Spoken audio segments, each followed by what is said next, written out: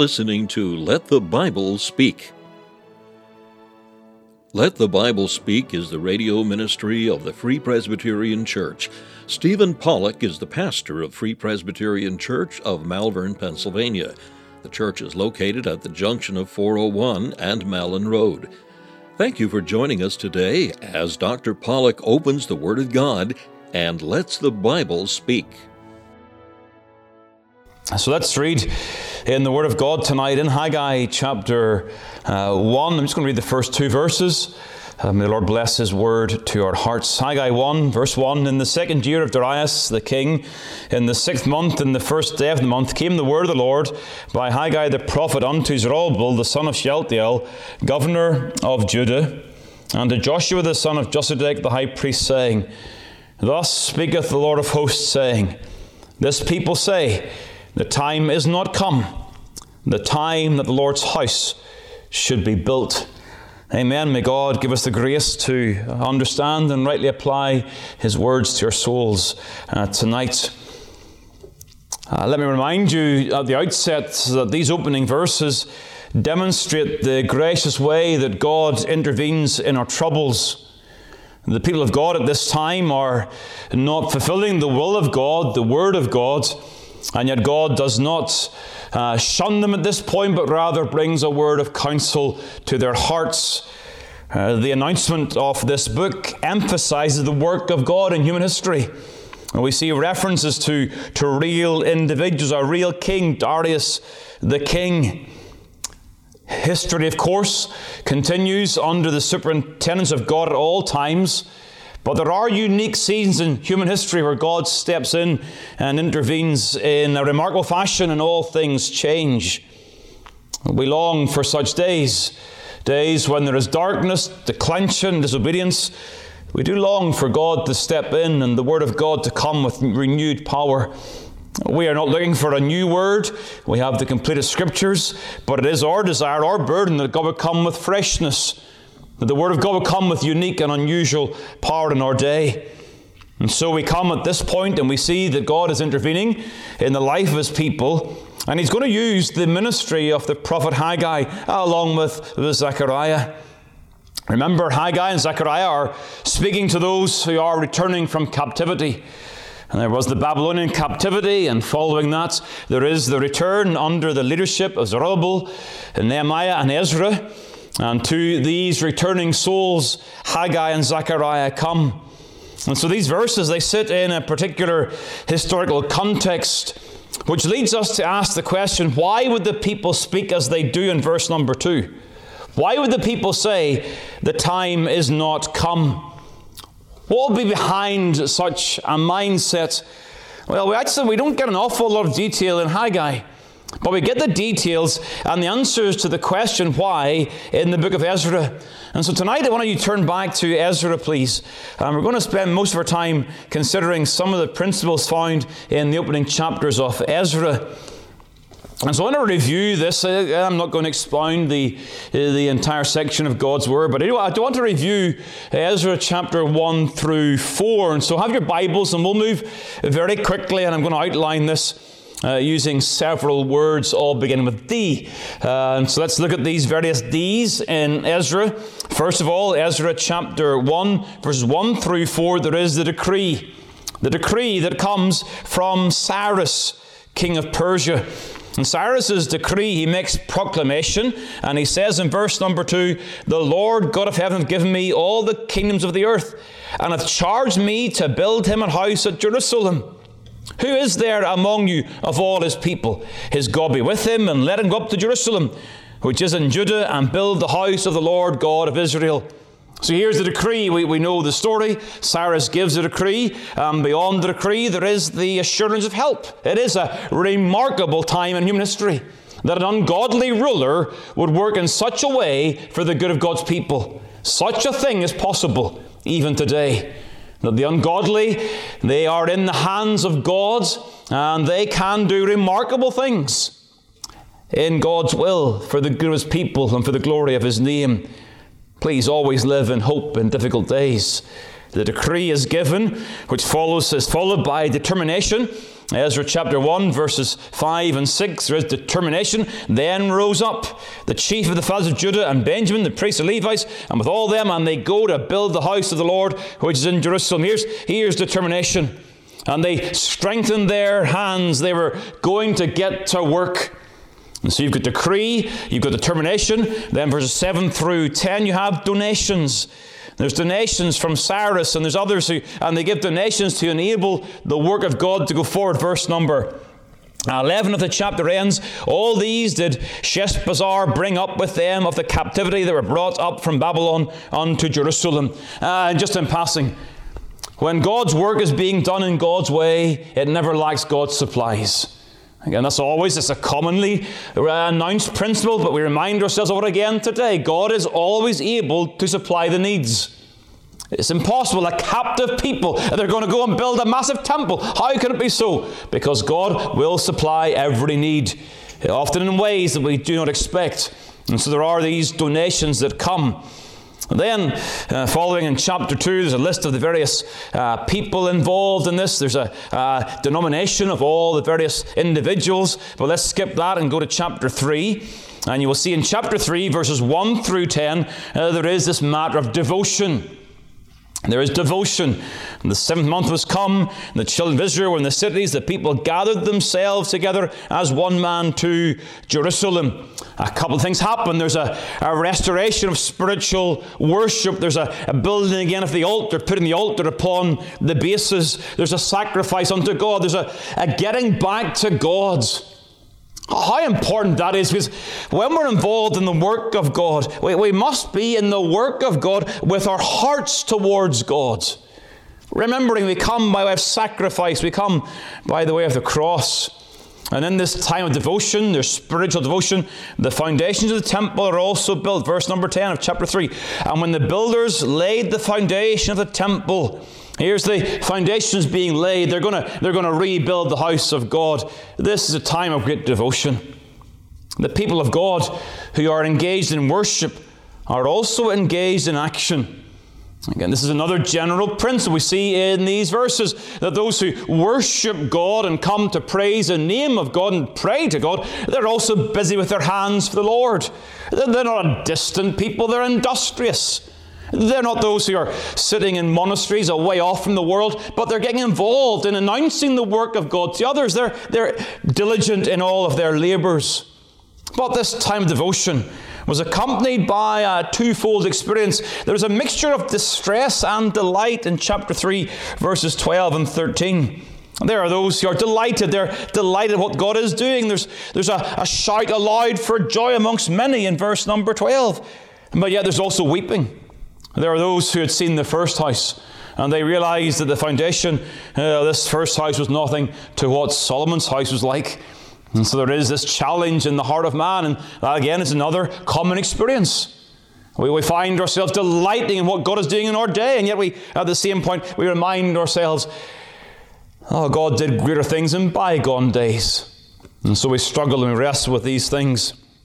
Chapter 4 then leads into a period of persecution. There is disapproval of the work, there is danger, and there is deceit. And all of this, it all leads to chapter 4 and the verse number 24, where it says, Then ceased the work of the house of God, which is at Jerusalem. And so having reviewed all of that, you get to this really tragic conclusion at this point in history. Then ceased the work of the house of God. But praise God, it's only the conclusion of chapter 4. Because God is going to intervene. And so Haggai chapter 1 verse number 2, we saw it last time, sitting at this point at the end of chapter 4, beginning of chapter 5 Ezra, Haggai chapter 1 verse number 2, when the people say, the time is not come. That's in this setting. It's in this particular historical context. So, we then ask a question. What is it that causes the work of God to stall? What is it that causes the work of God to stall in Ezra and Haggai's day? And what is it that might cause the work of God to stall in our day? There's nothing new under the sun. And as we look at this matter together, we will see that there are very clear parallels with things in our own day. First of all, the work of God will stall when there is a wrong response to persecution. You see, chapter 4 is all about opposition to the work of God.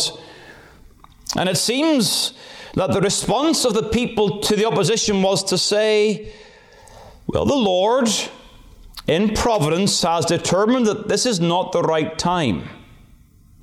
Listen to their language very carefully. They do not say it is too difficult to work, it's problematic. They say it's just not the time. And I'm suggesting to you that it may well have been the case, and this is to some degree conjecture, but it may well have been the case that they come to the conclusion that providentially the door is shut for the work to continue. And so they set it aside for a time. Well, we'll get back to it, but right now is not the right time. The time has not come. You see, look at chapter 4 of Ezra in the verse number 21. Ezra 4 and the verse number 21, this is one of the response of the kings to the letters that we'll see in a minute or two. And you have there, give ye now commandment to cause these men to cease, and that the city be not builded until another commandment shall be given from me. Well, here you go. You've got a word from the king. Wait, there'll be another command coming. So just hold fire for now. Just stop what you're doing right now, because it's just not the time to proceed. We understand the testimony of Scripture is very, very clear. That God's blessing is often accompanied by and followed by opposition. Opposition does not mean that in providence God is saying to stop the work. Opposition comes because the work is going forward. You consider the book of Acts. Pentecost is followed by the trial of Peter and John, the trouble with Ananias and Sapphira, the complaints about the widows, the death of Stephen. How many times could they have said to themselves, it's not the time to preach. It's the time to stop. This is not a good time to preach the gospel. They may easily have said that the disciples are scattered. Saul is breathing out threatenings. Surely this is not the time to proceed in gospel ministry. But we understand that it was the will of God. When God comes in blessing, opposition and persecution inevitably follow. We know that. You think of a portion prophetically like Revelation chapter 12, where you have the account of the woman and the dragon. Revelation 12, number 13 says, and when the dragon saw that it is cast unto the earth, he persecuted the woman which was brought forth the man-child. The woman refers to the church, the man-child Christ. And Christ goes to glory for a season. We're living in such a time, and the dragon is persecuting the woman. And there is trouble in the church of Christ. And the dragon, verse 17, was wroth with the woman and went to make war with the remnant of her seed, which keep the commandments of God and have the testimony of Jesus Christ. Trouble comes, and we should expect opposition. And so in Ezra chapter 4, we see this opposition in two ways. We see it, first of all, in the way of compromise. Verse number 2, that's how they begin to cause their adversaries. Verse number 1 of Ezra 4. And then verse number 2, what the adversaries do. Then they came to Zerubbabel and the chief of the fathers and said unto them, let us build with you, for we seek your God as ye do. And so the desire was to compromise. But they are not in any way trying to help the work of God. They are determined to hinder the work of God. And so they're siding alongside Zerubbabel to get into the work, but not to bless it, but to curse it. These are days in which we must reaffirm the determination for separation. People who seem to work along similar lines, perhaps we agree on social issues or other matters, but ultimately the end point is different and they will hinder our witness. Ecumenism over the grounds of social matters will render the gospel ineffective. They will say, come and let us build with you. We'll work with you, but ultimately it will hinder the witness of God. And so this opposition comes, and we are reminded again that ecumenism is so dangerous. As is a liberal Protestantism with unclear views of the gospel and a lack of reverence for the word of God as inspired and inerrant. Why can't we work with others? Because we must only work with the Lord's people. We must only engage ourselves in pursuing the gospel with those who know the Lord. Not those who are against us, but those who are for us. And how do we know they're for us? Because Christ is their King. He is their Lord. He is their Master. And they serve Christ. And as they serve Christ, so we serve Christ. But as long as they do not serve Christ, then we have no business working with them in the things of the gospel. And so there is that mentality. We must be careful in days of persecution that we do not fall into the error of compromise. There is a second way in which persecution comes at this time. It is by way of conspiracy. There are letters and lies that fall. I'm not going to read. You can read the verse yourselves and when you go home, but you'll see letters and lies that are told to hinder the word of God. You get verse number 12 of chapter 4. Be it known unto the king that the Jews which came up, what are they doing? Well, they are going to build a rebellious and a bad city. That's what it says. And they're saying that if they build this city, they will not pay toll, tribute, and custom, and they will then damage the revenue of the king. So they're telling lies and falsehoods. They're suggesting these Jews are going to be seditious, they're going to be rebellious. And such, of course, was not true. There are lies that are told about the Church of Christ. And such lies, sometimes from within the church and sometimes from without, can hinder the work. And trouble can stop people committing themselves to the work of God. That is a wrong response. Haggai rebukes the mindset. And we're going to see chapter 5, Haggai comes and brings the word of God and the work recommences. And so if they are saying in Haggai chapter 1, the time has not come, the time that the house should be built, Haggai is saying, no, that is not the right response to this season of persecution. Like those in Revelation 12, they must overcome by the blood of the Lamb and by the word of their testimony, and they must not love their lives unto death. And the application, I think, is very, very obvious. Seasons of persecution ought not cause us to conclude that this is not the time to preach the gospel. And though there may be challenges that will arise if we are faithful to Christ in meeting together and preaching Christ, we must do so because the Word of God demands it. And though persecution may arise, we must not conclude that persecution is a sign of God's providential stopping of His work. Care must be taken in these things. But there is a second way, a second reason, whereby they have stalled in the work of God, and that is a forgetfulness or perhaps an ignorance of the purposes of God. Ezra chapter 1 and verse 1 makes mention of the word of the Lord by the mouth of Jeremiah. All that was taking place in Ezra here is happening according to the word of God. Jeremiah 29 verse 10, thus saith the Lord, that after 70 years be accomplished at Babylon, I will visit you and perform my good work toward you in causing you to return to this place. In fact, in Isaiah, Cyrus is mentioned as the one who will build the temple. This is the very word of God. Daniel knew the promise, Daniel chapter 9, and he prays over the promise. And so the events of Ezra's day are happening according to the very word and purposes of God. Therefore, it is the time to build. They're saying it's not the time to build, but God's word is being fulfilled. Of course it's a time to build. And they've been forgetful or ignorant of the purposes of God. You see, in the gospel age, there will never, ever be a time when we can say it is not time to evangelize the world. Such a time cannot exist. There will never be a time when the church is told to stop preaching Christ. Because we are told in the Word of God that all the time until Christ returns is a time for the preaching of the evangel. And therefore it's always the will of God for the Word of God in the preaching of the gospel to go forward.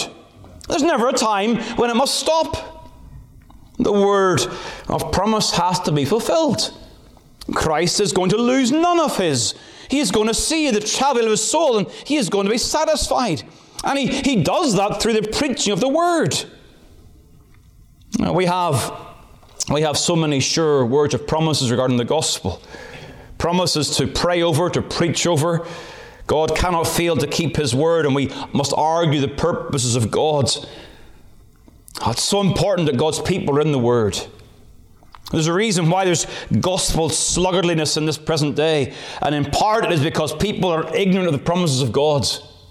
And they've lost sight of the purposes of God. They're not in the Word of God very much at all. And therefore they're not being reminded time and time again of the promises.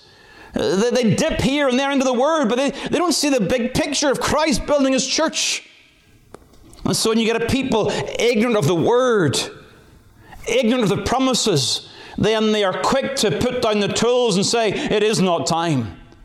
It's time for us to retreat to our homes, do your own thing, but not to do the work of God. Thirdly, the work of God can stall in the third place because of unbelief regarding the power of God. This is what's happening here. Trouble comes, chapter 4 of Ezra. The work of God stalls. And there is unbelief, ultimately, the ability of God to overcome our troubles. Now, I say that because of what happens in chapter 5. Chapter 5, the word of God comes through Haggai and through Zechariah. And they bring the word of God in the name of the God of Israel. And the result of the word is the work of God begins again. By the way, it's another time that we can prove that it was indeed not the time to stop the work of God. The word of God comes and they start again. In other words, the word of God is that which comes and says, it's time to build, it's time to get back to building the house of God. But when you see in verse number 5 of chapter 5 of Ezra, you see a reference here, but the eye of their God was upon the elders of the Jews, that they could not cause them to cease. What is it that's bringing the work of God forward? Well, here it's described as the eye of their God. Not the hand of God or the arm of God, but the eye of God. And it reminds us, I think, of 2 Chronicles chapter 16 in the days of Asa, where it says, for the eyes of the Lord run to and fro throughout the whole earth, to show Himself strong in the behalf of them whose heart is perfect towards Him.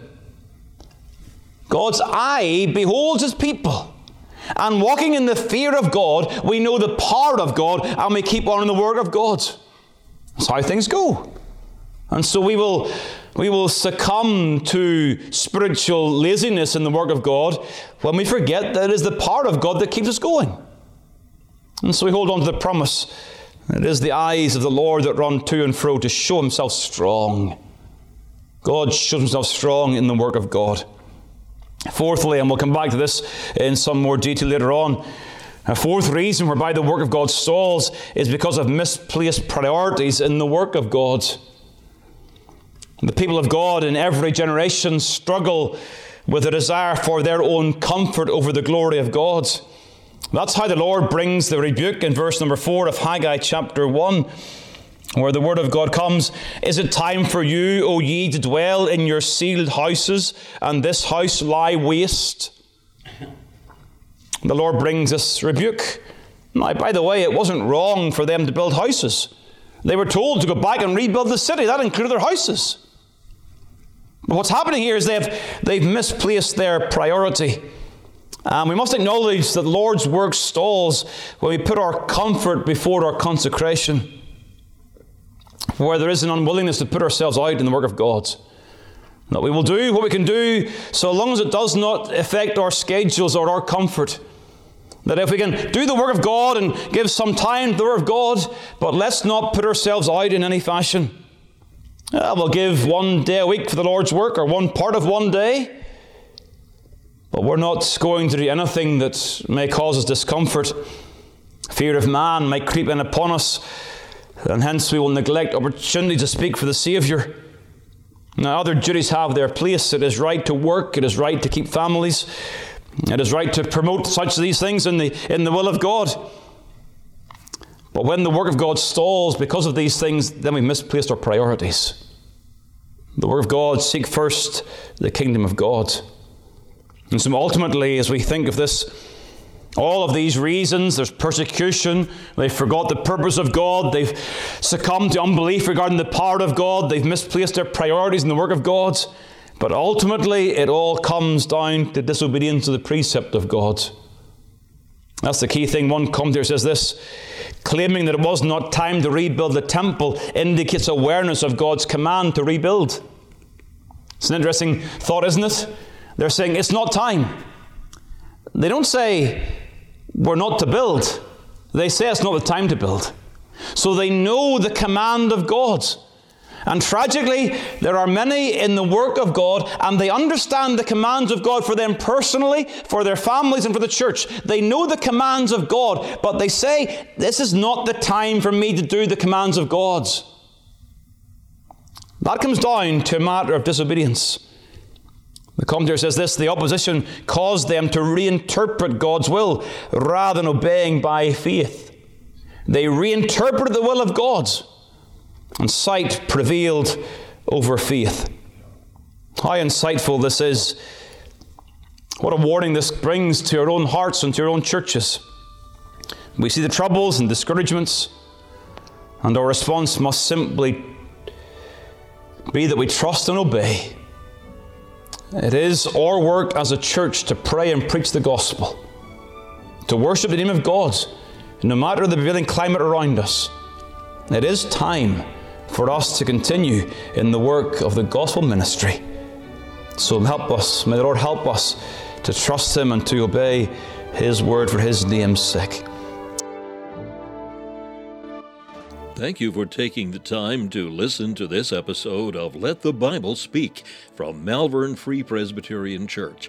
If you'd like more information about the gospel or the church, please call 610-993-3170 or email malvernfpc@yahoo.com.